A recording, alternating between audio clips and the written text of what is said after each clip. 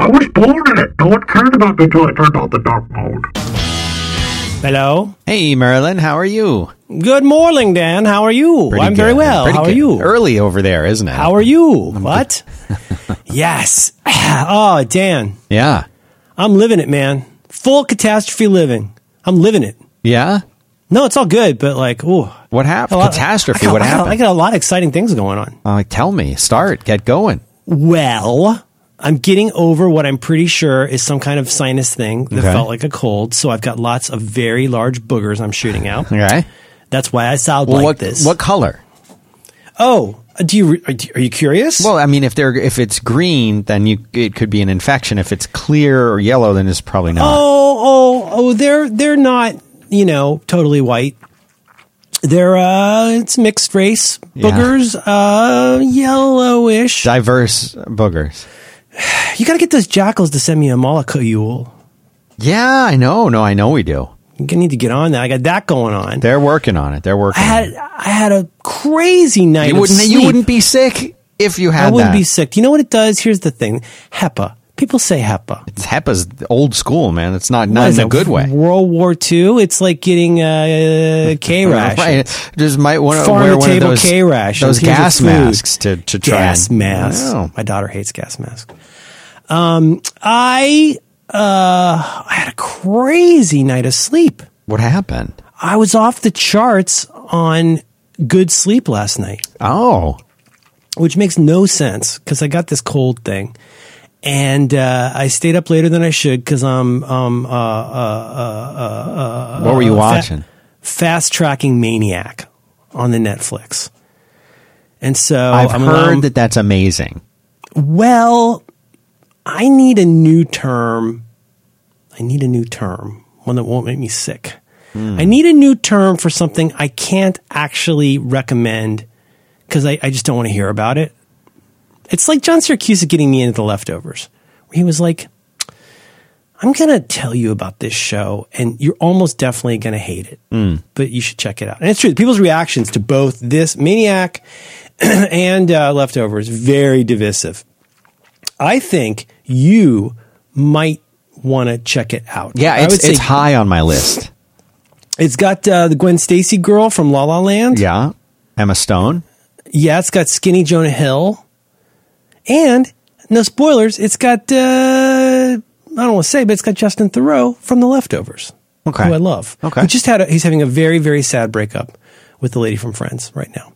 In the show? I got a lot going on, Dan. I did school drop off. Mm-hmm. My daughter has a new food she's eating. There's a lot going on. It's very exciting. What's the new food? Mojave. She loves Kikkoman envelopes of miso soup. Oh. Here's the thing. Could there be an easier snack from my POV? It's literally not. Dust plus hot water. Sure, honey. You can have another one of those. Yeah. Is it high in sodium? It's very high in sodium, which makes it good. Well, you can balance that out. People think you got to cut sodium. You don't. And this is my medical opinion. What's the trick? Eat a banana? What do you do? Eat a banana. Increase potassium. I literally just made that up. No, but but that's you got to go with your gut. If you can't decrease the sodium, increase potassium. They're brothers in arms. Okay.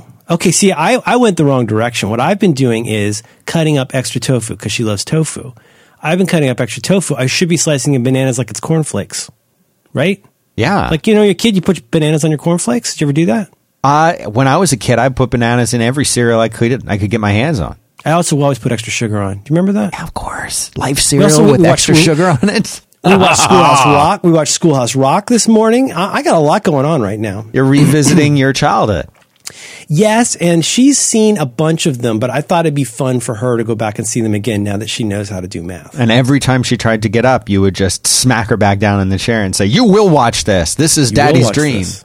You're going to live my dream now. Yeah. My life is a dream deferred.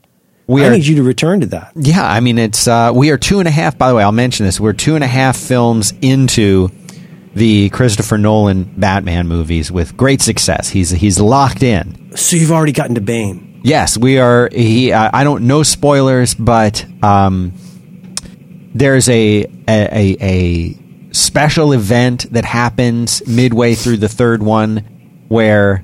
Does it involve football? No, after that. Okay.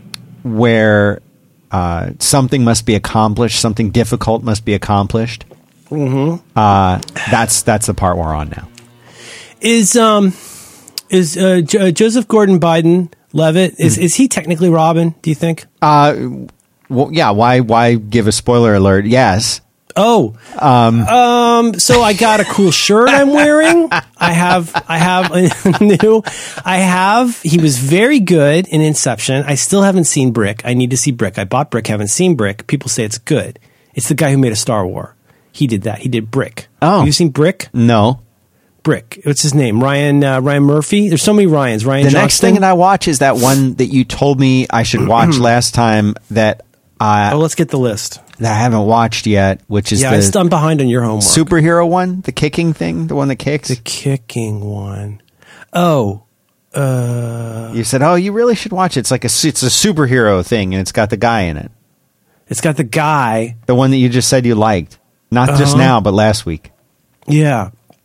Let me go look at The audience knows exactly what I'm talking about. I don't, but they don't do. remember. They won't be yelling at their podcatcher. He's the guy, and he's like a superhero. He kicks and has a guitar or something.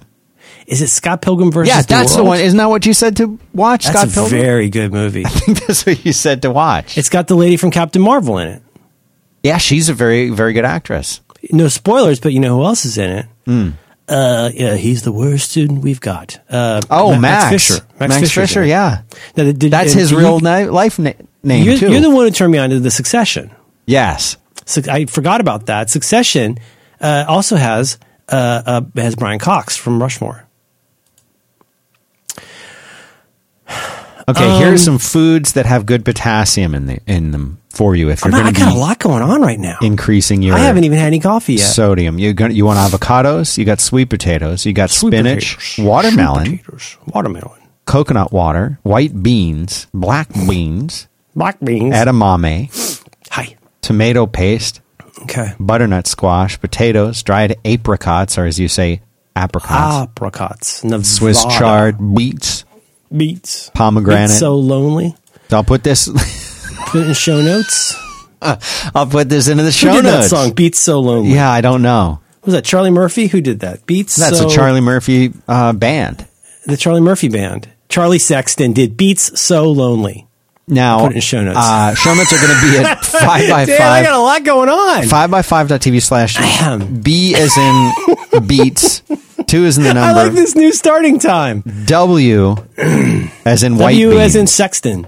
/393. Now, do we do something special if we have a number episode that's all divisible by the same number? Because we have 393, so that could reduce down. I thought you'd to already been treated for 131. You got to tap the frog 6 times. Right? Mm-hmm. Check the burners. Uh-huh. I almost thought I left the garage door open today, but I didn't go back and check. I said, leave it. Leave it. God, it's so humid here. I got a lot going on right now, Dan. What else I is sound going real on? goofy because it's people listening to this won't know, but we've started a new recording time. Thank you for that. It's But great. It's early. Loving it. What do you think of that shirt? I love that shirt. That's classic. It's the classic X-Men lineup. It's a vintage-ish. I would say that's about what's Wolverine wearing? Yellow and blue.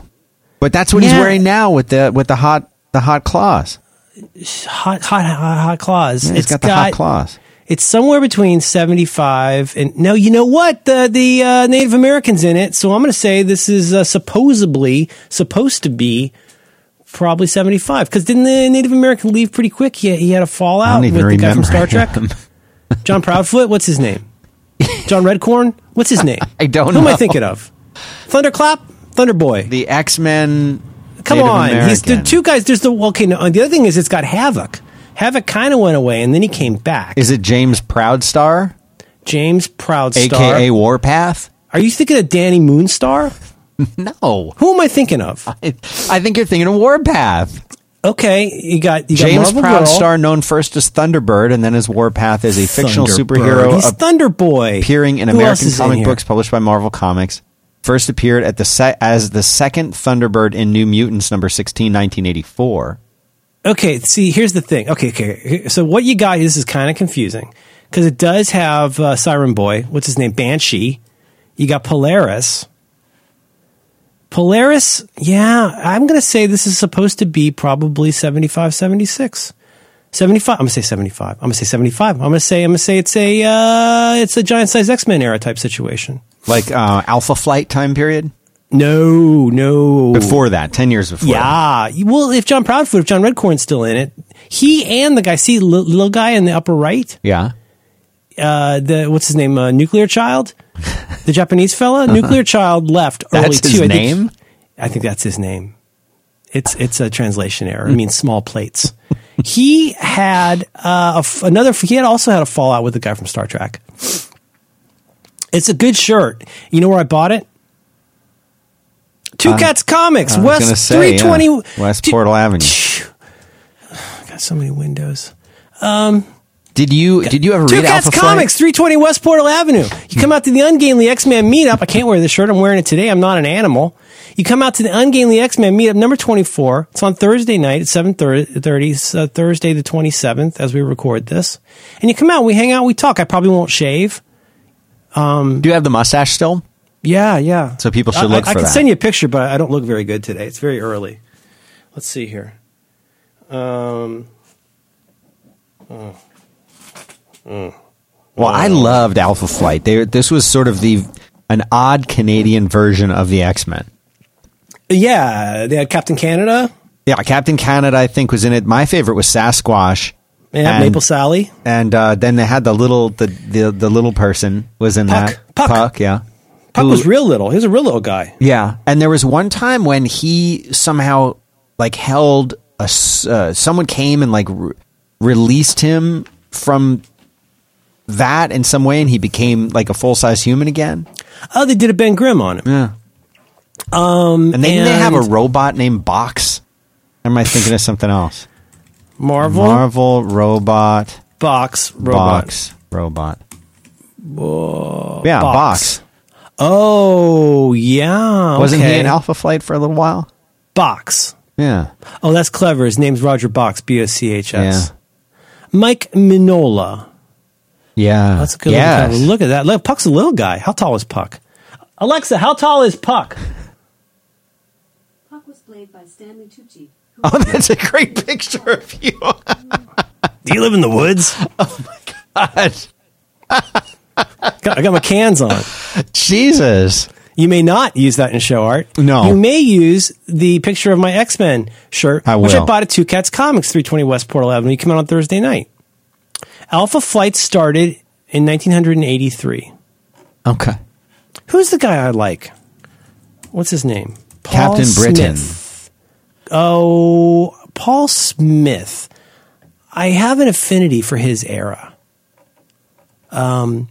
He did that era where, obviously this is way before the Way Too Many Lines era of the 90s. It was much more stripped down. Okay, for example, so search on Paul Smith X-Men. Mm-hmm. He did Professor Xavier as a Jerk. I think it's his most famous. Paul Smith. No, not Paul X. Smith. Oh, man, there's a lot going on here. Paul Smith X. This is going to be a good episode. I can tell already. Mm-hmm. Yeah, Paul Smith X-Men. Oh, look at that. Look at the design of that. Oh, wow. He did that? Yeah. He did that, Doctor Strange? According to Google. I could see some people not liking this style, but look at that. Well, look at Wolverine's, you call those horns? What are the two sweeping things? Yeah. Yeah, the Wolverine horns. Yeah. But he did a really nice, like, restrained style. Like how short Wolverine is. He's the right height there. He's, my daughter's almost his height now. Now, how tall is Puck? Did we ever establish that? How tall is Puck? Puck? X-Men. I'm going to guess he's 3 feet tall. Okay, you guess that. I'm looking it up. Puck. Height. X-Men. Height. Well, he's not really the X-Men. He's X, so. Okay, Alpha. hold on. Here's the thing. Here's something. This is what I was talking about. Yeah. They made him big? Byrne commented on his stature as being small due to mystical influences. He says, of course, Then went on to the origin of Puck, with the whole demon inside thing being based apparently on the single reference Puck had made to being in constant pain, something with which Bill failed to grasp was an effect of the condition. So they, and the condition is achondroplasty, but which caused his dwarfism. But then they came out and said that he had a demon inside of him. Oh, that's why little people are little. But then, yes, because they have They demons. have demons. Mm-hmm. Hervé Villachez. He was full of born demons. in 1914 in Saskatoon, Saskatchewan. Saskatchewan. He's 3'6". This 3'6", Here it is. 230 pounds. Early in his career, Judd was hired to steal the Black Blade of Baghdad. The blade imprisoned an ancient sorcerer called Black Razor, and Judd accidentally freed him. Judd was able to trap Razor, R-A-A-Z-E-R, Razor, using some ancient mysticism and the light from his own life force, of course. Okay. This caused the 6'6" tall adventurer to shrink to about 3'6" He in lost height. 3 feet. As the Black Blade had the ability to take life force from others, which caused a physical reduction in size. It also granted him immortality. Did you see who his son-in-law and unnamed grandson is? No. Major Maple Leaf. Not the best name. General Disorder, Private Quarters. Oh, my God. Major Maple Leaf. Oh, boy, we got a lot to talk about, Dan. I haven't even blown my nose yet. Apparently, Puck battled Hulk during Secret Wars 2. Oh, please. I know. I mean, superhuman strength. He's got that. I don't want to be normative, but all this, like, somebody fights the Hulk stuff, what do you say? He'll just keep fighting till he wins. That's his whole deal. You know, it's unmetered. It's like free bandwidth. We don't know how strong Hulk is. After a run-in with the Master of the World, his body was subject to genetic manipulation of his cellular structure. His body tissues were condensed at a molecular level, causing his body to become akin to compressed rubber. He's not a black star. What is he, a black hole? His trademark attack is a cartwheeling motion. Spinning on his hands and feet at great speeds, he's able to slam into and knock down human-sized enemies with ease. He is also skilled in bullfighting. Bullfighting. He has some knowledge of mysticism enough to once trap Black Razor and the ability to put himself in a temporary death-like trance state. Wow. Black Star. Black Star was a good hip-hop group. His right ear is misshapen. No. Presumably due to an old injury. See cauliflower ear. Cauliflower ear. It's a highly compressed ear. Dan, we have a lot to talk about. All right. I didn't know if we'd have anything to talk about. I mean, who knows? I think we've got stuff. We've got Good Task, Apple Watch, Mojave soundbars. Why don't you tell me, in as much as you can, about something that you like? Well, speaking of soundbars, let me tell you a little bit about the RX bar. RX soundbar. The RX bar. That's the only kind of bar I think they're not making is a sound bar. Well, if they put some nuts in it. You know, I mean, you could have nuts, you could have berries, and then you could have BS. Yes, that's their whole thing. That's their whole thing. RX bar is what you call a whole food protein bar. They're made with 100% whole ingredients. And one of the coolest things about them is that they're completely transparent about that. They put all the ingredients right there so you know exactly what you're eating. The core ingredients, they have egg whites, they have dates, and they have nuts, and that's on the front of the package. And then they add things to that. Like coconut, for example, or berries, or chocolate, or peanut butter. They put in stuff you don't want? No. Only very natural stuff. And then that's what gives each of their bars its own distinctive taste and deliciousness. And so they have 11 delicious flavors right now. And as of May 14th, they've come out with 3 new flavors I feel it's important to discuss. Mango, pineapple. They're still coming up with flavors. There's no end. You know, there's only 7 notes, but yet we have all these different songs. It's the same exact thing with the bars. Mango, pineapple, peanut butter, and berries. Think about that for a minute. Chocolate, hazelnut. And on May 29th, they introduced something awesome that my kid found in the grocery store and put into the cart without asking. But then when I saw what it was, I felt okay with it. Put it right in the basket. RX nut butter.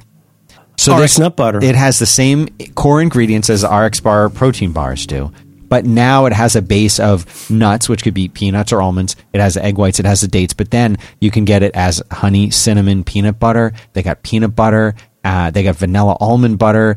And my kid saw this and he threw a whole bunch of them in the cart while I was turned around. And so we're checking it out, and I see them coming out, I'm unloading him, and I look at him, he doesn't say anything. I just put him on the thing, and he just kind of smiled like, yeah. I got the, it's like, I got it through. You get used to saying no. Yeah. But sometimes you got to say yes. They're gluten-free. If somebody wants bananas in their miso soup, you say yes, please and thank you. They're soy-free. They're dairy-free. And it doesn't matter if you're one of these people like sweet stuff. They got that. Are you more into savory? You want chocolate? You got fruit? I like the chocolate It's one. all there. There's no added sugar. And that's important. There is a very big difference between adding sugar, or as people usually do, corn syrup to something, versus it being sweet from its natural ingredients. There's a big Natural difference. components. Big difference. And these work great as breakfast on the go. These work great for a snack at the office. I don't know what happened. I ate breakfast at the usual time, but I was starving before the show started. And I thought, okay, I've got literally 7 minutes before the show is going to start. What to do? What do you do? I'm starving. I ate an RX bar. Actually, I ate half of an RX bar. And now I feel good. I feel energized. Strong like bull. Yes. So here's a special URL for our listeners. You're going to get 25% off your first order at rxbar.com/back-to-work. Just go into the URL, supports the show, rxbar.back-to-work, .com/back-to-work. But enter the promo code back-to-work when you're checking out. You'll get 25% off. I recommend they have like a variety box. Get that, because that'll give you a really nice introduction to all of the different flavors. And then you've tried them. You've said, okay, here's 2 or 3 that I like. I'm going to order more of those, or I'm going to go find those in the store, whatever. But this is a great way to start. So that's what I recommend. Go get yourself the variety pack at rxbar.com/back-to-work. Promo code back-to-work saves you 25% off your first order. Thanks very much, RX Bar, for making this show possible. Merlin Man. RX Bar. It's early. We got a lot of things we can talk about. We really do. Let's save sound bars. Okay. Why don't we do a little bit of tech talk? Can I start with one? Yeah, go ahead. There's a podcast I like a lot, hosted by Fraser Spears and Federico Viticci. Federico, of course, just recently did another one of his massive iOS reviews. It's called a review. I mean, he's kind of like the modern Siracusa. Like, he does a big thing on all the stuff, and he does a deep dive. He does a wonderful podcast with Federico does a podcast with Fraser Spears called Canvas, where they talk about iPad use, like being real serious about it, like a primary iPad first lifestyle. And I just want to mention, they have a recent episode that I think is real good called Task Managers in 2018. And they take a look at the 4 big task managers that are popular on iOS and that they use, like, recommend, look at. It was a good episode if you're interested in that stuff. But he mentioned an app in this that I had not heard about that is very interesting and very nerdy. Have you heard of Good Task? I have not. Good Task 3, it's in show notes. How does one describe this? It's an iOS app that utilizes reminders, but really it's utilizing Reminders, the service, right? There's Reminders, the app, right? Yeah. And you put stuff into Reminders and it syncs to all your places, and they've gotten real good at that. But, there's certain kinds of limitations. Reminders has not gotten the same love and updates that, say, the Notes app has. It's still good for what it is, but they do the craziest cool stuff. With Good Task, you open it up, you give it permission, all the kinds of permissions it needs, including, like access to reminders and location. And it lets you do all this really neat stuff. One thing, it lets you view stuff in a really canny way. So you can basically create filters so that you have lists of your lists. And this becomes more powerful in a minute. But basically, if you're somebody who uses reminders a lot, let's say you use reminders as your task system, it's really cool because you could see, like, show me all the stuff that's due at this time, show me all the stuff at this. But then it also adds this stuff, this is such a hack, utilizing the notes field. It lets you do stuff like make tags, like hashtags. So you can go in, and let's say you're even just in the Reminders straight app. Yeah. If you, in my case, my most common one is hashtag, like the Octothorpe house. So you can do that in Reminders, but there's buttons for it in Good Task. This is really powerful. So you get the typical kind of like reminder-ish view. You can do neat stuff like all in one view. You can have an alarm that's different than the due time and stuff like that. But it also lets you do stuff like, as I say, add these your preferred tags and then view by various, all kinds of crazy like Boolean style filters. But then it also, the nerdiest part is it has these quick actions where you can basically go and create or modify buttons that change the reminder stuff for you. So it's really cool. You could do something as simple as create a button that adds 30 minutes to that reminder, adds 1 day to that reminder. I mean, it could add 17 days to that timer. Whatever button that you would utilize a lot. Right. But then it also has, what do you call it? Not an array. It has switches. So you can go in and say, when I click this button, switch between these 3 different things. So you could have one that's just called tag, that's got like your 3 favorite tags in it. And as you click on it, it does a, computer switch. It just keeps changing it. Do you follow me? Yeah. So you don't need a million different buttons. You can have a million different buttons. I just want to mention this to people because, Reminders is free. It's out there. If you're using iOS, you have Reminders available. I think this costs something. I want to say like maybe $5. I don't remember, but check it out. Check out Good Task and at least have a look at it. I do freely admit that it is nerdy. It is one of those apps for nerdy-ish people, and you'll have to configure it to be the way you like. But if you're somebody who blanches at using a heavy, perhaps even bloated task management program, and you want to just have reminders that are everywhere, the nice part is it does a lot, but it doesn't screw up the integrity of the reminders that you have, say, on your Mac. And it's, it round trips. So you can do whatever you want to do, just you're typing it manually on your computer, but all your stuff is everywhere, and it's got notifications that you can tweak. It's a really cool power user app, and I think people should check it out. Good Task 3. Very nice. I thought that'd be good for our audience. That's perfect. That's right up their alley. That's what they're here for. Right in the wheelhouse. Mm-hmm. So we talked about that. You... Me. Got what I need. You say he's just a friend. It's good. Still good.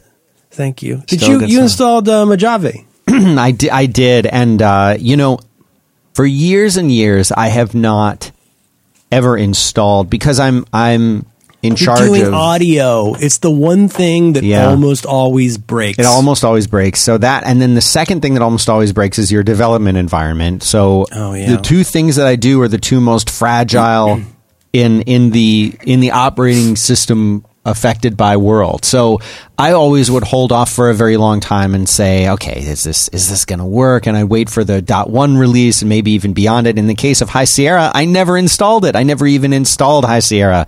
I had Sierra on the Mac when it came from the factory and skipped High Sierra completely. And a lot of people were talking about issues with it, whatever, but everybody that I talked to said Mojave is solid. And I asked a whole bunch of people that I know who are doing Rails development about it.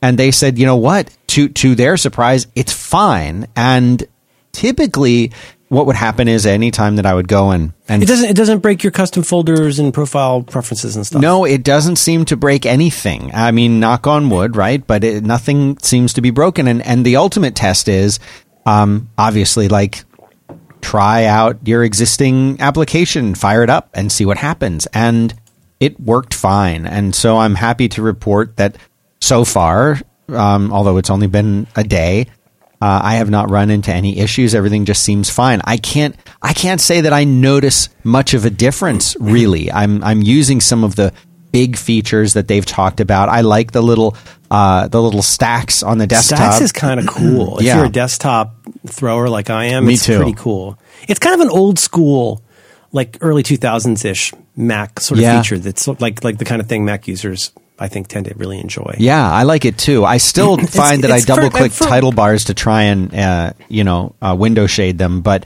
right. But it's a nice little feature. What do you think of it so far? What's been your experience?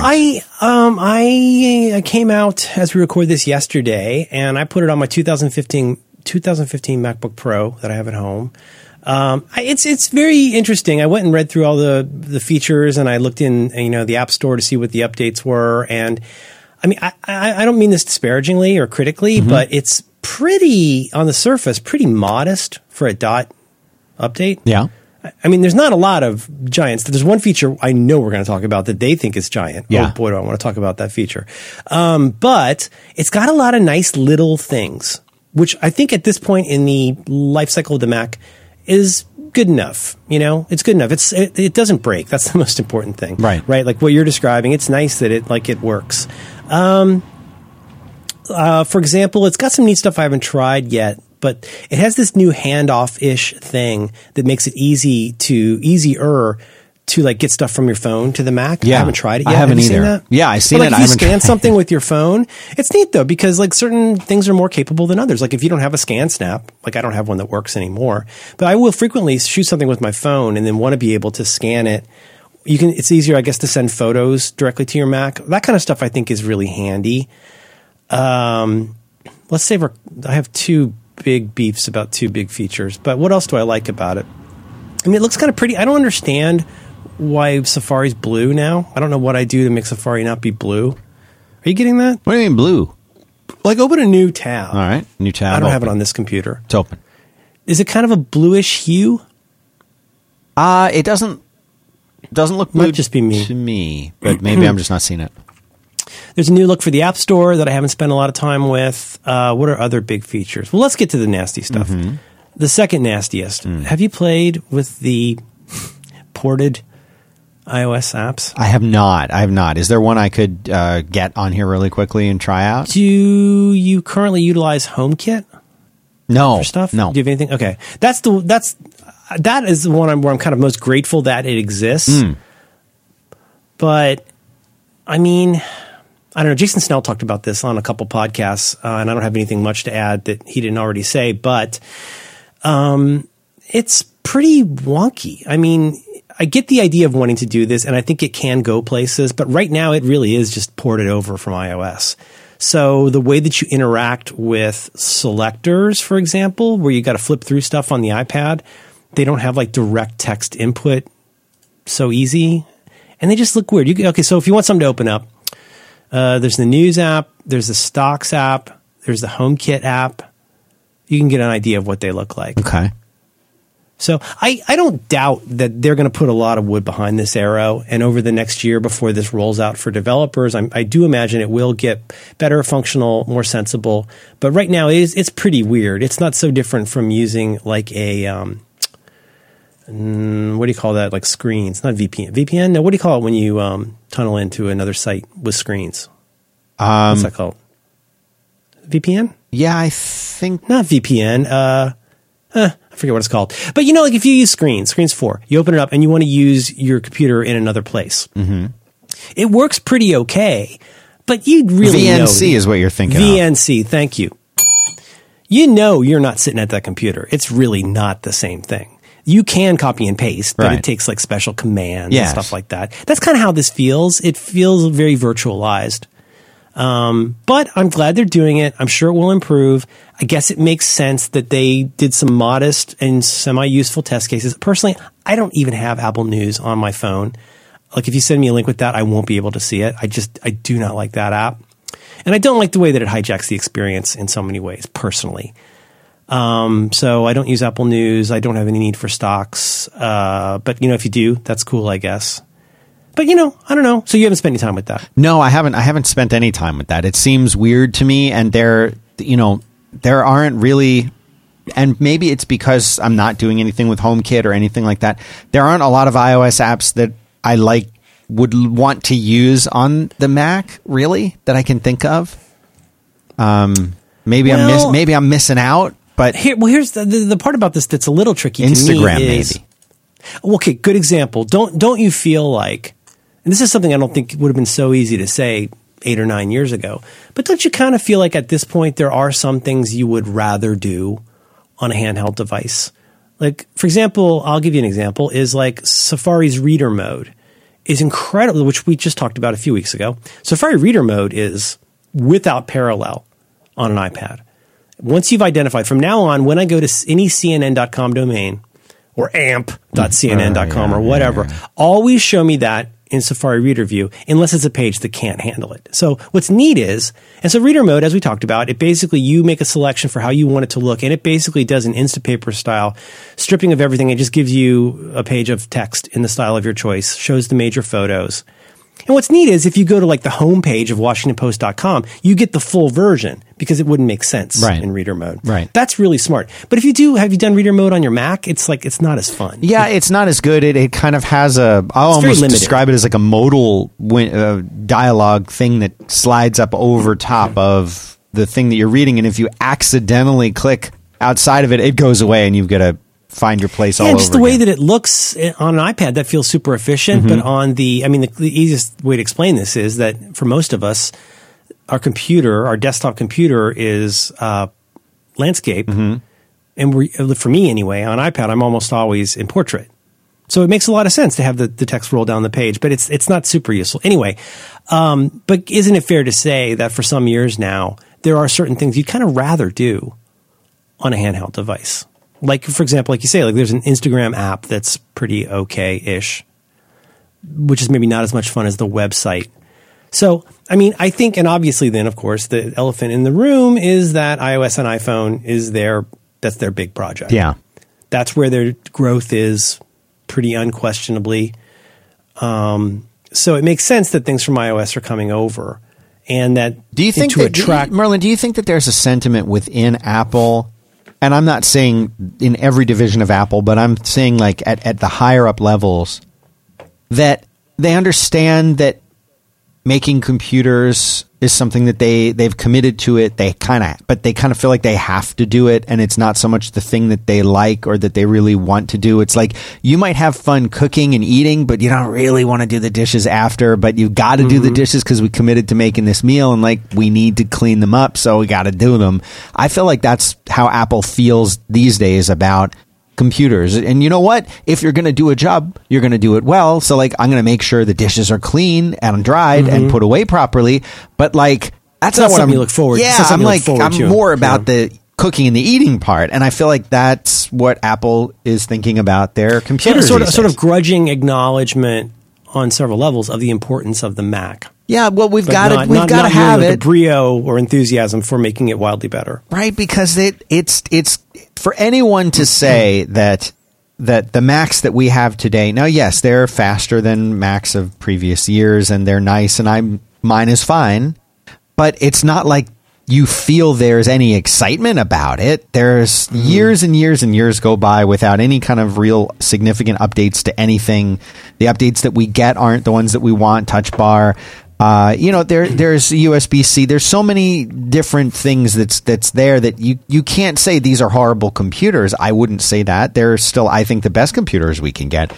But we're still using them. Yeah, we're still using them, and I think they're our best choice. But they're not awesome. It's not sexy. Yeah, and I think just to say this in support of what you're saying, which is iOS and iPhone and those platforms. That's what's getting all the love and all the attention. And that makes sense because that's what everybody wants and everybody cares about. And I mean, we don't, every year we get what I would argue is Apple's biggest event intended for the press and the public is the event in September where they announce the new iPhones and now watches and things like that. And so the idea that we have a computer that's not really been updated, it's not really been shown any love, that's very supportive of what you're saying. Yeah. It's difficult to know what they're thinking in any way. But I mean, the one thing that must be said is, barring some kind of change in the future, there's a very, very, very good reason the Mac will continue to be made and will continue to be made for developers, which is that if you want to make an iOS app, there's one way to do it, which is on an Apple Macintosh. Right? Yeah. There's, as far as I know, literally no other way to do it. And, and even when we see changes come to iOS or that allow incremental little bits of change for that, you see things like Swift Playgrounds, or you see but you can't make an app on an iPad and put it out on the App Store. This is the blocking task is you've got to be using Xcode on a Mac. I know that sounds obvious, but it's worth remembering that. So they got to make it because the apps, that's what drives the iPhone on some level. But I'm going slow on this because I'm trying to really think about it. I mean, it's difficult to know. One of the things that's difficult, we don't know what they're thinking about, but one important fact behind why we don't know what they know is we don't know what they're working on now. Not necessarily with the Mac, but we never know what it is that they're brewing up. But I think it is fair to say that the people at the high levels of Apple have a much better idea what we will be using in 2 years or 5 years than we do. I feel like it's pretty well documented that there are phones and similar devices in a white room under a cloth at Apple that we're not going to see for a couple years. And I just have to imagine that, think about any project you've worked on, and by the time you get the project up, you're just thinking about what you want to fix about it. All you can do is think about, the features that didn't make it in, the bugs you had to ship with, and all the, greenfield development you'd love to have on this next thing, or light green field. You can't change everything, but do you know what I'm saying? It's difficult to know. And, of course, there's an entire economy around guessing what's happening at Apple that I don't find particularly interesting. But it's neither to say that, I think they're terrible, nor am I saying, they'll always have our back. It's just that, I don't know. For example, in your case, I don't mean to put you on the spot, but, when you think about, what is it you... or say somebody famously like Marco, what is it you would want from a Mac that you're not getting now? Because I feel like, and I would like you to answer that, I feel like most of us are looking for features that used to be on there that we find frustrating, a different design direction, such as, hey, why don't you just not sweat it and make it thicker, put in a huge battery, make it heavy, and give me all the ports. That's a pretty common lament. But in terms of something new that would make you want to run out and buy a Mac the same way you want to run out and buy a new phone, what's a general area of improvement that you think would be exciting that they're not doing? I've been using Mac portables most of the time. I've had a desktop here and there over the years, but the portables are where it's at for me. That's what I like because since the PowerBook. Yeah, since the PowerBook. And that's because I work sometimes at home and sometimes I'm remote and sometimes I'm in the studio. So having a computer that I can take back and forth with me and all around makes sense.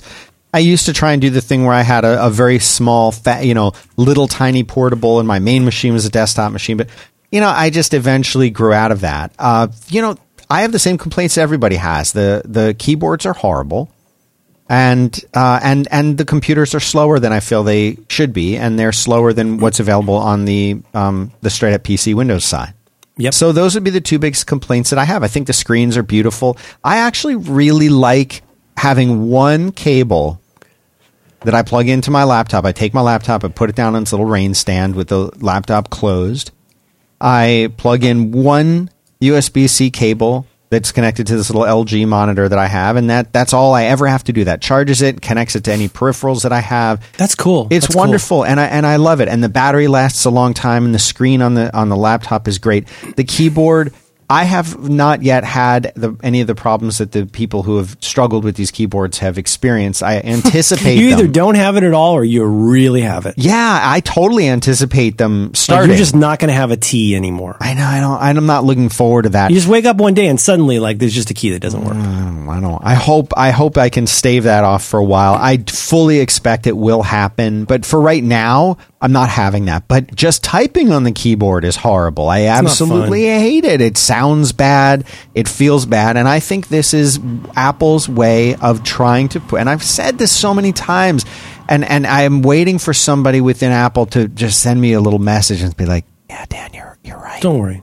But you're looking for validation that you've got it right. Because Apple is trying to move us to glass keyboards, completely flat glass keyboards. And this is just, they understand that if they came out, which they could do immediately, they could have done years ago, come out with a keyboard that is just a glass touchscreen, just like we have on our beautiful iPhones and iPads. And that's how they want us to type. They don't want us to have moving keys. They want us to have a flat surface that doubles as a trackpad and a keyboard and whatever else it could be. And they want us to type type on it and swipe across it and use our pens and pencils and whatever other peripherals to draw on it. That's what they want. That's where they're moving us. But they're smart enough to know, just like our government is smart enough to know they can't reveal the existence of alien life because it would be We're not ready. catastrophic. We're not ready. Not ready. Apple knows we are not ready for a glass keyboard.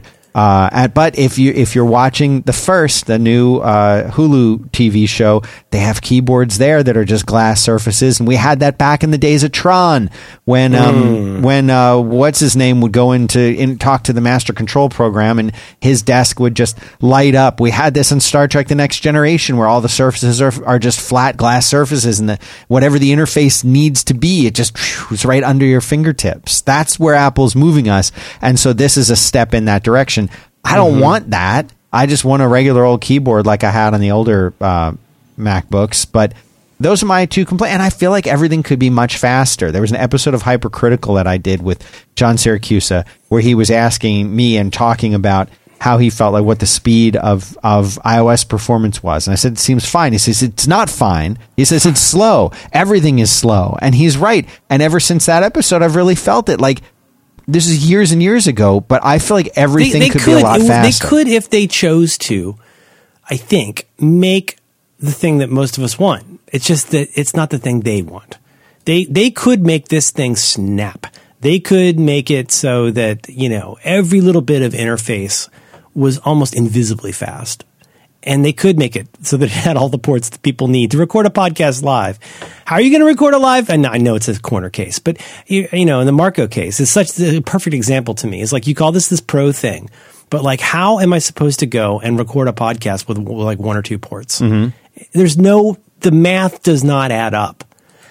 This is really not fair. But I have to admit that my brain wants to pin this on Johnny Ive, though that is certainly not fair. But sometimes when I think about Apple, really even starting with Steve, it almost feels they have this vision of the world that seems kind of vaguely, I don't know if cyberpunk is the right word, but almost cyborg. Like if you're a cyborg and you've been upgraded and then you got upgraded more, you're going to hate the meat part of your body. You're going to realize that the weakest parts of your cyborg body are all that legacy meat stuff title. That's the stuff that is holding you back. If you could being a cyborg is so shameful because you're not really like a full robot. You're not completely rational. You're not completely optimized. You still are always limited by having to poop and having a preference about whether a sandwich has mayonnaise. All this awful stuff. And then you got those disgusting, greasy little fingers that you have to use to type in letters. Letters like a savage. Do you know what I'm saying? I know what you're saying. I know I'm stretching this quite a bit, but I always feel this collective sigh from Apple about all of the incredibly annoying requirements of meat. We're like, if you want to be a developer, dude, you got to be able to type. If you're going to type, you need a keyboard that does not wholly suck to type on. So vis-a-vis, if you want to have apps in your store, you need to make things that meat fingers can type on. Like it doesn't seem that outlandish. Like, why do you keep cheaping out on that stuff? And is it really that cheap? In a world where when your T key breaks, you have to replace the entire top of the computer? But that's the direction they're going. I think they hate the meat world.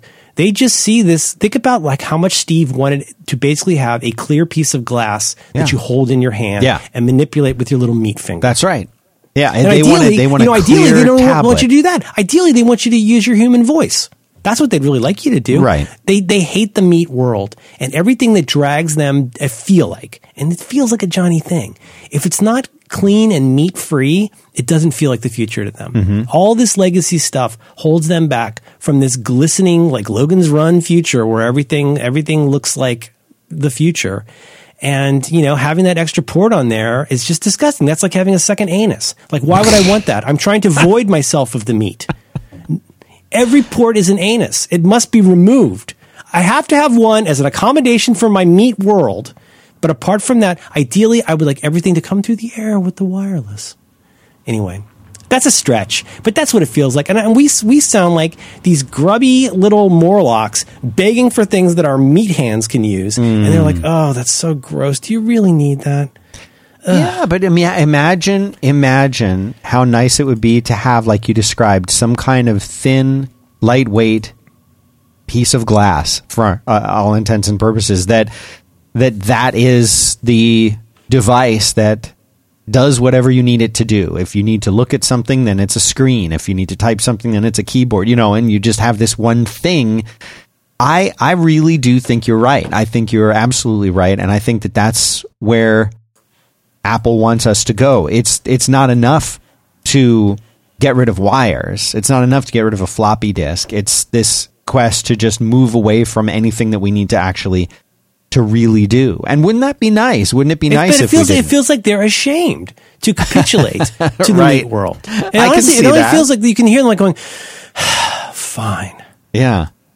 I mean, right now, what's this image from? This is from the TV show on Hulu called The First, which is a story about people going to Mars. And it's not the best screenshot in the world, but if you look, That's the glass keyboard. you can see the glass keyboard that they have in front of this kind Boy, I of bet that's fun to type on. edge-to-edge looking screen.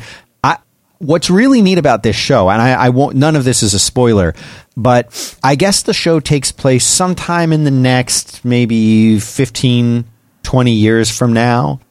And so, they have little earpieces in their ears.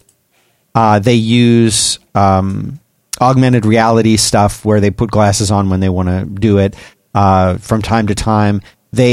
They do have computers, but they don't carry phones. Like at the most, what the main character and some of the other characters have on their wrist is some kind of thing that looks like a Fitbit, but the impression without them ever describing it is that's sort of the interface that they're using like when the CPU. Right, So that's like- when they're talking to computers. So they don't have phones at all. No one's carrying around looking at their phone, holding their phone, looking down at their phone. And this we talked about this a long time ago, where I was saying to you, people think that they want a phone. They don't want a phone. They don't want anything.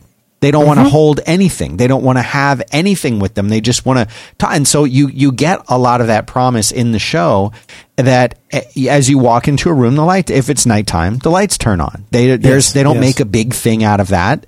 The lights turn on when they walk in a room, like you would expect them to. The cars, they're all self-driving cars, and they just say to the car where they want to go and it starts driving. That's the way technology should work. I don't know what operating system the car runs. I don't care. I don't want to know. I just want to go to the place I'm going. What's the processor? Right. And if they want to pause or play the thing that they're watching, they just say play or pause. Or if their phone rings or someone calls them, they just say answer. And they're not saying computer, computer, answer, answer. They just say in their regular tone of voice, computer accept incoming call. Right. They just say play, and it plays. It knows Computer, they're talking. stop. And that's the kind of technology that I think we really want. And I'll say it again. We do not want phones. We do not want to carry screens around with us. We just want things to happen. Just make things happen. And they do a pretty good job of that in the show. I think it's worth watching The First. You put it in notes? I will put it in notes. It's on Hulu, and it's called The First, and it has Sean Penn, who I think is between 5 and 10 years older than me, and he's totally swole and ripped in this. And I think whatever meal plan he's on, I want to get on that. You should they should start a box service. I want a box from Sean Penn. What's it called? What's it going to be called? Penbox. Penbox. All right, this is now in the show notes. It is a slow show. In other words, it's not. I like a slow show. I do too. I'm really enjoying it. I will brook no truck about the slow show complaints. Brook no truck. I think that's a John Roderick term. No truck. With the sharp objects, I liked that it was slow. I did too. Yeah. Yeah, no, it is super interesting, and it's always tempting to look at any given moment as feeling like a transitional time, but really every time's a transitional time. There's transitions everywhere, all the time going on, and I mean, who knows what's next? I mean, there's so much stuff that you can look at and see precedents in previous eras. I mean, certainly we can look back at I was thinking a lot about the old digital watches yesterday. Having an electronic quarterback game when I was a kid, I was obsessed with. Or having just all the kinds of things that were almost like a Mechanical Turk version of something we kind of take for granted today. But, in every instance of that, the only thing that really remains of those vestigial machines is the desire to do a thing. There's that old quote that's gone around for years, like, you buy a drill because you want to be happy, right? You buy a drill so that you can make holes in a wall. You make holes in a wall so you can put up a screw. You put up a screw so you can put a mounting for a painting. You put up a mounting for a painting because you want to hang a painting. You have a painting because you want to be happy, right? There's that way of trying to sort of pop the stack in looking at what it is that's actually desirable. It's just that in this instance, for people of our age, and we're roughly the same age, we kind of came up around the same time with computers, sort of. But just that I think it's very difficult for us to shed our idea of what this box needs to do for us.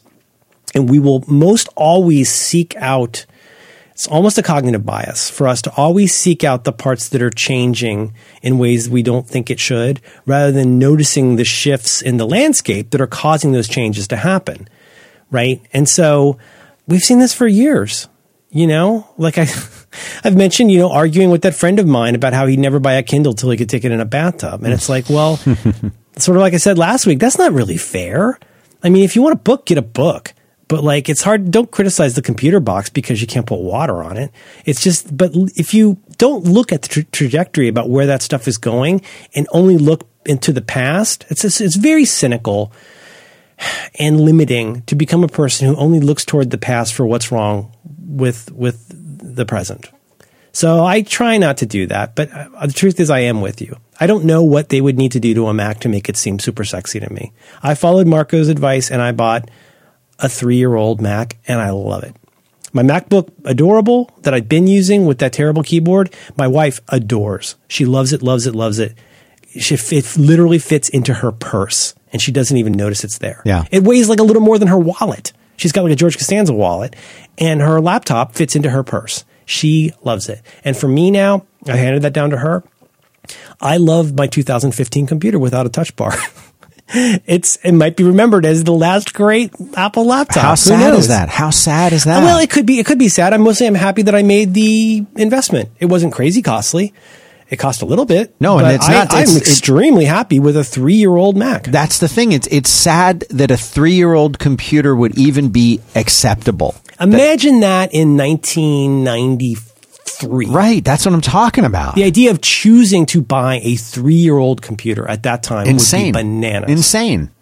Maybe even especially in the PC world where, stuff was, it seems like the pace was so rapid in the 90s.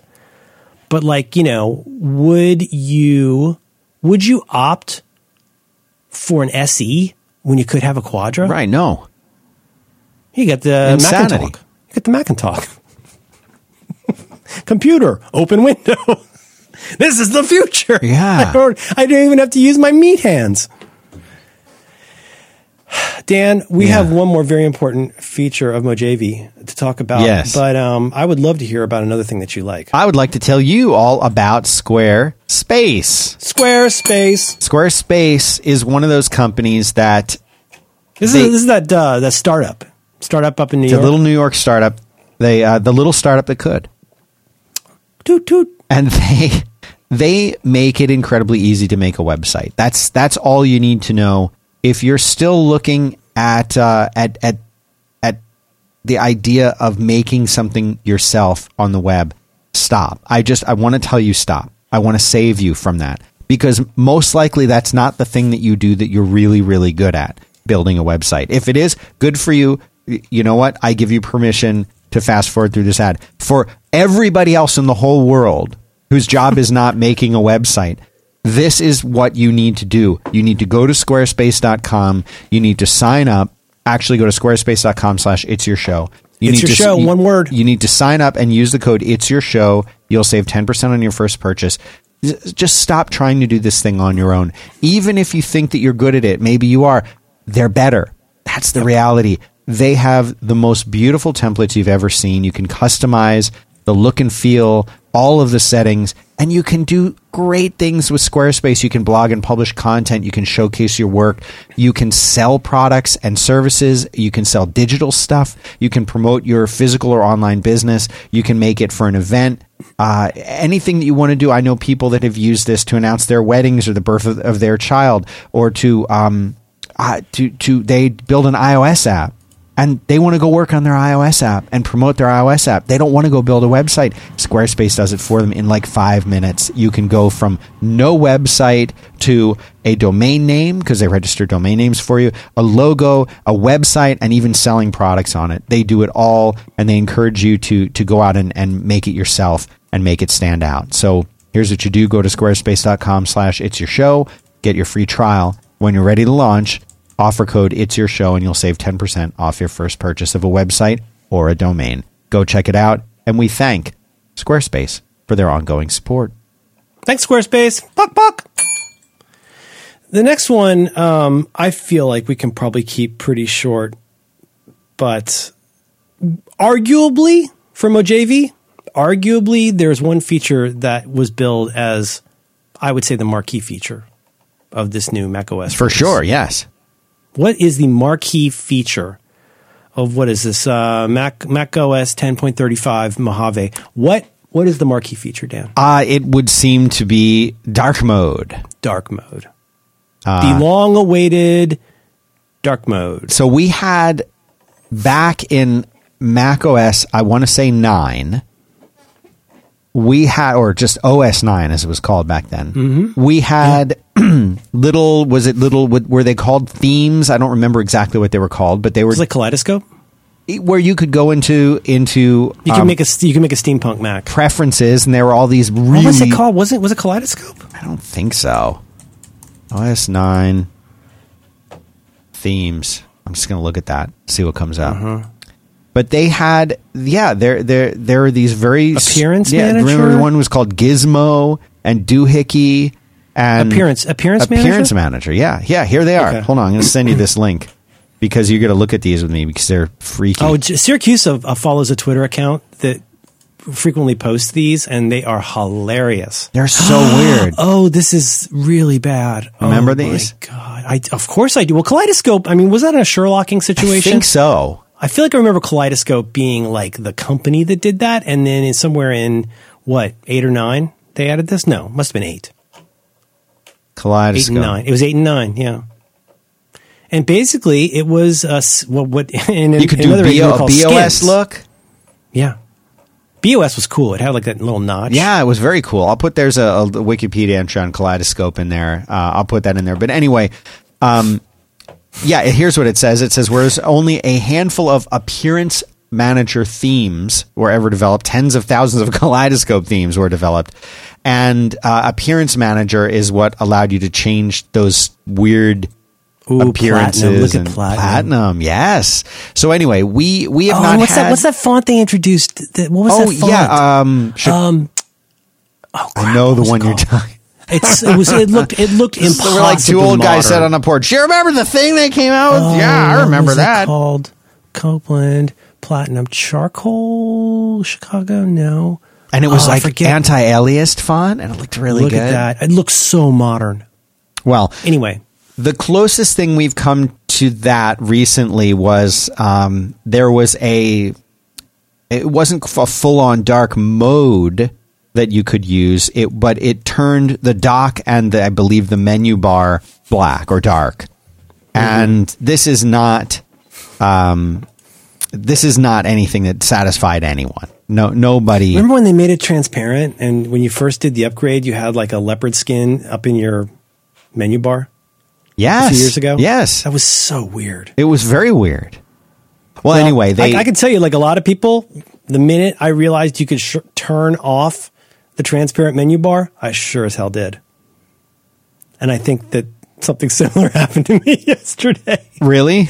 I'm starting to think we should do not a pool, a pond. We should do some kind of accounting, have a spreadsheet for how long us and all of our friends were able to even tolerate dark mode being on. Yeah, we should. Dan, it's so bad. It's so bad. It's really extremely bad. I tried it and I said, okay, let me give this a shot. Everyone's talking about it. 3 minutes. I made it 3 minutes. Oh, I went an hour and a half. It's really bad, Dan. I know it is. It's There's horrible. lots. I mean, it's not bad in one way. I mean, it's bad in like 3 ways. I know. What jumped out at you as being the worst? Well, the part of it that I feel like it would be easiest to get over if this were well implemented is like it's not pretty. It doesn't look good to me. That's to my eyes, right? As with any update in the past, you spend some time with it and pretty soon you can't imagine it any other way. Like when they first got rid of the photorealistic icons, remember in like the very first, the beta and 10.1, they still had like, here's a picture of a camera. And it was really, and then when they moved to the more abstract icons, I was like, oh God, these look like toys. This is so weird. Why is the mail a stamp? This is, whoa. Right. And there was like that move, very like Forstall-ish kind of look. But I mean, this again, Jason Snell and lots of other people have talked about this. One of the single biggest problems is like, if you chose to make stuff that would like websites that would look good in dark mode, there's not even an easy way to do it. So you're in dark mode and you pull up an email and it's either going to be all white and like screaming at your face. Right. Or if it's done what it's supposed to do, it's unreadable because now it's black type on a black background. Oh, and I was dealing with an email thread that it had like 3 or 4 different responses. So you live with this for an hour. Yeah. Wow. And each one of the different threads had like one color was purple and then yellow and then bright green, none of which were legible. It was like staring at a light bright. It was really not fun. But like, why is iOS, how is it that iOS can pull this off? I don't know. Where like it doesn't make your photos weird. I don't know. But it does, and it doesn't make the colors anyway. I forget who I was reading. I think it might have been Jim Dalrymple who was saying, I tried dark mode and I didn't think I would like it, but I've never gone back. And I'm like, what? Are you crazy? He's like, photos just pop. I'm like, no, but that, what you're describing is things being just jarring. It's like the content of every web page, website, email, everything else was bright white and everything else around it super dark. My first thought about it was, this should be really nice because I do use a dark background in my code editors and I'm looking at it like that all day. I said this would just be like a natural extension and everything will just be kind of cool and mellow, but in practice it's crap. Plus I've been using stuff like Flux for years and I use the built-in functionality. Now I'm used to my monitor looking weird and I welcome it. Like I want those things. So I mean, honestly, even as I sat there and went, okay, this looks jarring to me. The fonts look strange. In addition, aren't the fonts like when I upgraded yesterday, it seemed like all the fonts got a little bigger in lots of places. Like on the desktop, I went in and rechanged them to be a little smaller. Interesting. That's all fine, but it really felt cheap. It looked cheap. But honestly, if I stuck with it, let's just talk about the desktop, the Finder experience. I'm sure that is where they put most of their effort, and I'm sure I would get used to it. And then I'm even semi-sure that when I went back to regular mode, it would seem way too bright. I buy all of that. The implementation of this is not done. Something Jason Snell, whose podcast I apparently listen to a lot, something Jason said the other day. Mike Hurley asked him, hey, did you explore like what it would take to make the 6 colors website look good? And he's like, yeah, there's not an easy way. I mean, I can't even imagine the JS and CSS pokery jiggery you would need to automatically switch to dark mode and have all your stuff look good. I mean, you're a developer. What would you do? What could you do to make your website automatically look good? Is there an API for like detecting that somebody's in dark mode? That's a good question. My instinct is maybe. It depends. If Safari is setting some kind of variable that would be detectable by JavaScript, or that they could, the more likely the websites would have to detect the user agent. And if the user agent matched, but I'm pretty sure that Safari's not including that detail in the user agent. There might be a way, like you can do things like detect the size of the browser window, but I don't think there's a way to detect an operating system setting unless Safari or in this case, I guess it would only be Safari because Chrome is probably not going to be able to tap into this as easily. But if somehow we got to talk about Chrome. Safari, oh yes, we do. Shh, I am really spooked. Sorry, continue. Well, it's weird. So there would be something there. Safari would have to expose that setting to websites, and I don't think it does. And to be honest, I don't think it should. So, but would you even like today? Let's say today you want to spend half a day and make one of your websites look really good in dark mode. Would you even know where? Would you know where to begin? Wouldn't. I don't want to think about it. Do you think there's a? But people are going to start doing it. People are going to start either offering a dark mode toggle switch for their website, or they're going to start full on just switching it over in anticipation of this. And I think it's horrible. I think dark mode, and you know what it reminded me of, and I haven't really been on Twitter very much, maybe 1 or 2 tweets a week now. I'm not really using it anymore. But the one tweet that was my tweet for the week was, for those of you enjoying dark mode, welcome to X Windows circa 1995, when we would configure our FVWM managers to be cool and dark and have a black motif style. We did that. And it's not around anymore because it's ugly. It's ugly and it doesn't work. Well, I mean, I don't know if I agree. I see what you're saying. What I'm trying to say is, like, when I heard about the dark mode, I was like, oh God, what a no-brainer. I will absolutely be running in dark mode, with all of my assumptions being that everything would be implemented in a way that made that sensible. But the devil's in the details, guys. I'm really a little bit surprised that they made this a marquee feature. I mean, to me, this would be like making the Apple Watch, like when the Apple Watch button was used to bring up contacts, like one of their initial gaffes. In this case, this is like a 3rd or 4th bullet for me. And like what makes this, maybe they needed something jazzy that they could show visually. But like, I don't know, man. Anyway, we don't have to carry on about it. And I don't want to just bag on them because lots of great people work there. But like, wow, not what I was hoping or expecting. Yeah, same. I had a lot of hope for it. It looked really cool in the demos. And like the idea of it is very cool. As long as you never leave the Finder, you're fine. Yeah, I love Batman. I want everything to be like dark and black and cool and shiny. And it does that, but it's just not. I was born in it. No one cared about me till I turned off the dark mode. That's.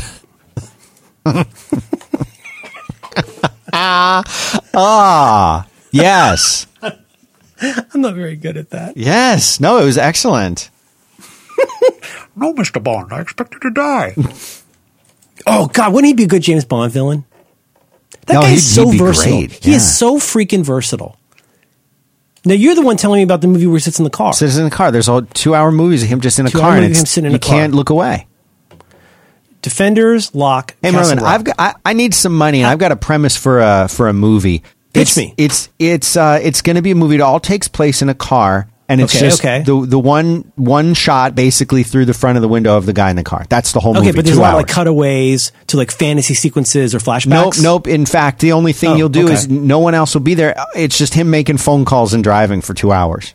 Okay, and then so like when he's on the calls, but you'll see something in the world outside the car. Nope.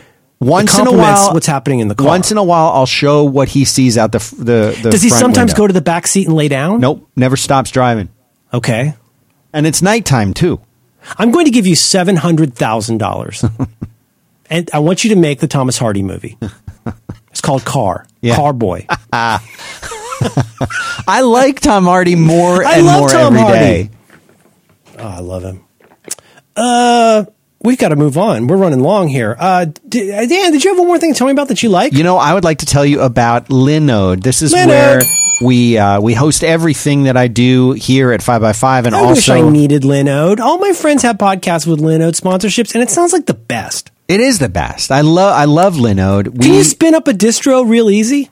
Yes, and let me just tell you, because I am a Linode customer, and I have been a Linode customer for a very long time. All the Fireside stuff that I do, it's all hosted on Linode, except for like the file storage and stuff is on S3, but the application, the database, everything else, all of that is living on Linode, just like 5x5 stuff. And I absolutely love it. What it lets you do is it lets you instantly deploy and manage an SSD server in the Linode cloud. You can get a server running in seconds. You can pick your Linux distro. You can decide what resources you want, where it's located, so that if, for example, if you know that your customers are in country X, you can use one of their data centers there. But this is the amazing stuff about Linode, is how quickly you can get a new server up and running. And that's just... Do you remember how hard that used to be? You got to go in, you sign up, you get the control panel. Right. You select the stuff, you pick the package, That's and it's gone. always complicated. It's got to be approved by somebody. That's history. You don't have to Is do it really that that anymore. easy? Yes. Are you funning me on? You get to go in and you click... What if I want different amounts of RAM? Is No that a problem. thing? You can pick the different server configuration that you want. RAM, CPU, and of course, the more powerful the server, the more you're going to spend per month. But you can get in there and start as low as $5 a month. You're going to get a gig of RAM.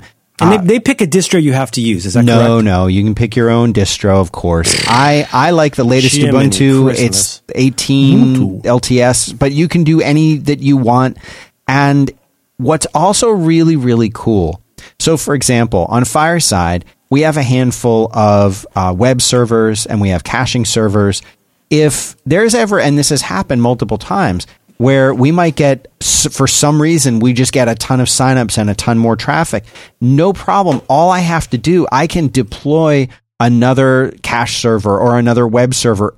I don't want to say instantly. It takes a couple minutes. It takes like 3 to 5 minutes. You can clone one of your existing servers into a new server, and just like that, it's there. You've scaled up. It's amazing. You can resize all of your servers. You can resize the disk. You can upgrade them on the fly. It's amazing what you can do. They've got a 7-day money-back guarantee. They've got high memory plans that start at 16 gigs, so like you can really do anything. 24/7 support. You can even get phone support if you need it. But you get full control. I mean, you can do anything. You can run Docker containers. You can encrypt your disks. You can do VPN. It's got native SSD storage. So your servers are running with SSD drives behind the scenes. They've got a 40 gigabit network. I mean, you name it, but they've got block storage now, which is storage that grows on demand, which is really, really cool. So instead of just having a drive that's a specific size, you could switch over to block storage, and they've got that in... Is that safe? Yes. They've got it in Newark, Fremont, Dallas, Atlanta, Frankfurt, London, Singapore, and soon to be released in Tokyo. They've got a brand new... They call their console that you use, their Manager. It's called Manager. They've got a brand new one that they just came out with. There's an iOS app for it. They've even got an API. Here's something super cool. They have an API that was in beta for a while. It's now out of beta, so that you can actually automate the creation or management of these different instances. It's super cool. God. So you're going to get a $20 credit if you go to linode.com/back-to-work. And the promo code to use is back-to-work2018, one word, and you'll get a $20 credit. The next time you're thinking about hosting your application or building something, start with Linode. I've been there for years, and I absolutely love them. Linode.com/back-to-work, promo code back-to-work2018. Thanks, Linode. Bach. No, I'm envious. I don't have a need for that, but I kind of wish I did. Build something.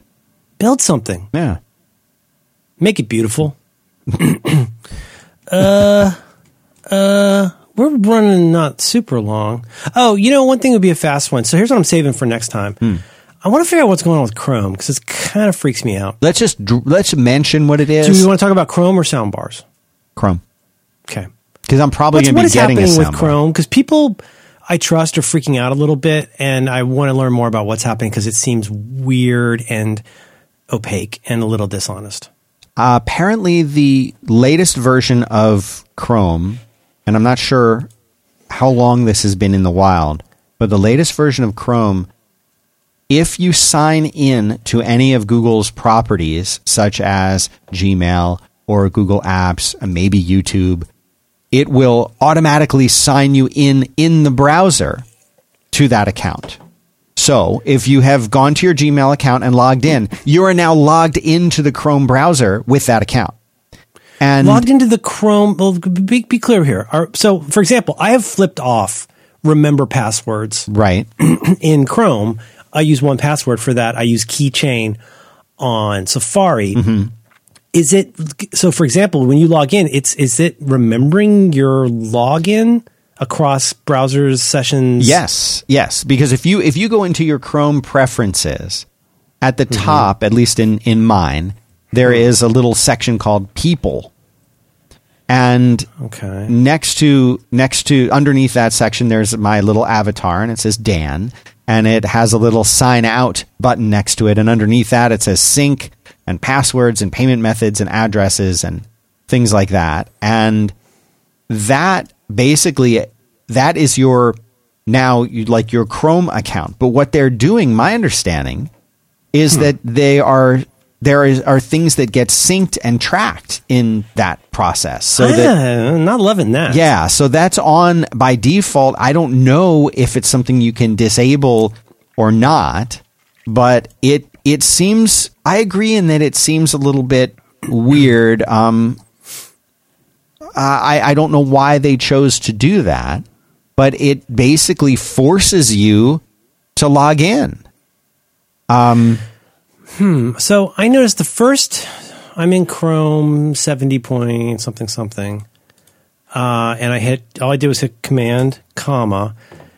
So they got a section called People. I see my thing and I turn off. I go to Sync and Google Services. Is that your first section under there? Let me see. When I go to Preferences, and I'm using a newer version of Chrome, the first thing under Preferences is People. Right. I got that. And then right underneath that is my name with the little sign up button. Yeah.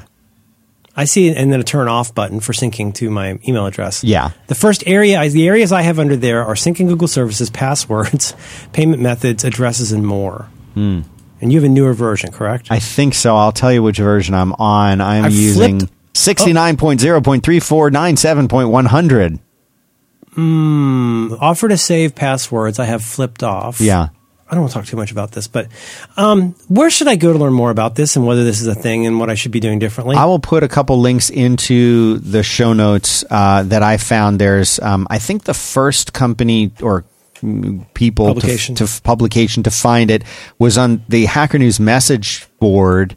And then there's a guy who, here he is, Matthew Green, a professor at Johns Hopkins University who teaches cryptography, wrote a big thing called "Why I'm Done with Chrome," and I'll put that. That'll be the one that I think. Can we circle back, put a fork in this, and talk about it next week? Because this sounds like something that would be worth exploring. Yeah, it's in the show notes. And then also next week, let's talk about soundbars. Did you end up picking one? I have picked one. It is in my cart. You're not in receipt of it, but you've made a choice. You've clicked a button. But I will be in receipt of it this week, and then I'll let you. We can talk about it at length next week. But I will leave the audience in suspense. I love as to which one I got or am getting. You can find show notes for this episode by going to 5x5.tv/B2W/393. And we'd love to see you if you're in San Francisco on Thursday. Come on out to Two Cats Comics, 320 West Portal Avenue. Anything else? I feel like every week or every time you do it, 25 years now. 25 years. I've missed out on those. I really want to. Where should people go to sign up for Fireside? Fireside.fm is the place to go if you want to host a podcast. It's the best game in town. It's a dawdle. I think we did it, man. I think we did it. We really, really did it. We forgot a lot of things. We didn't talk about your thing, your new thing. My new thing. That's pretty. It's real pretty. So much easier to enter the passcode now.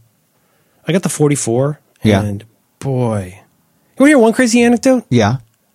So I told you last week, as we record this, my sad tale of waking up at 4 a.m, trying to order the watch 4 hours after it had been released and getting a date of October 12th to 19th. Yes. I noticed it's not October right now. Well, here's a crazy one. I was listening to the super secret Six Colors private podcast with Jason and Dan Morin. Dan Morin tried at 12:45. Yeah. He was 45 minutes in. He got the same dates. Really? Within 45 minutes, the Apple Watch ship date, in less than 45 minutes, the Apple Watch ship date went to October. I did a crazy thing, and I thought there is no way this is going to work. So I did something I don't usually do, which is I went and I thought, okay, well, Apple's showing this date of late October. I really would like to have it. I'm not going to get a new phone, but I'm not going to say I need it, but I benefit from this watch. I miss my Series 3 that broke so much. I said, why don't I, just for fun, I will go and see if any other places are selling the watch. Sure. And just let's piss on a spark plug. Is there any place that would deliver in a shorter time. Long story short, last Friday, I think, I went to BestBuy.com, of all places. Really? BestBuy.com. They delivered that day No way. for $5. That's crazy. Yeah. And like within like 3 hours, I don't know, who knows how the ebb and flow of the supply chain works, but I saw a lot of people when you always worry, you worry when you order something and it's always appearing to be stuck on whatever the first step of the process is. Even if one is not an impatient person, when you see it's on preparing for hours, like you're kind of waiting for something to change. Yes. Like you want something to change about that status just to show that it's actually a thing. Yeah. And not just painted onto the screen. And it hadn't done that for a while. So I went and searched Twitter, which actually is a really good resource for finding what people are angry about. And I searched for Best Buy Apple Watch Series 4, and boy, a lot of people were mad that they had not received it on Friday, on the day that it was supposed to arrive. They were real mad. And I was like, oh, that's okay. I won't get it today, the day it comes out, but that's all right. But I totally did. For $6, they brought it to my house. That's amazing. And the interesting part, perhaps, is that as I went and checked in later, and I thought, oh, God, let me go see. So this one's just as a backup. I'll see if there are other ones that are still shipping, and pretty much within like 4 or 5 hours of my having ordered that Friday morning, it was showing, that they were out, that there were none in stock. Wow. So I must have just gotten super duper lucky. But yeah, let's talk about it next week because I really do like it a lot. It's real neat. Again, still, it'd be nice to see more complications come out. But I love the 44 size. It's just so much easier to deal with. And the little haptics on the crown are terrific. Let's talk about it next week. All right. We've done enough. We've done a lot of work here We've today. done enough today. All right, let's button it up. All right. Okay, I love you. Love you too, Merlin Man.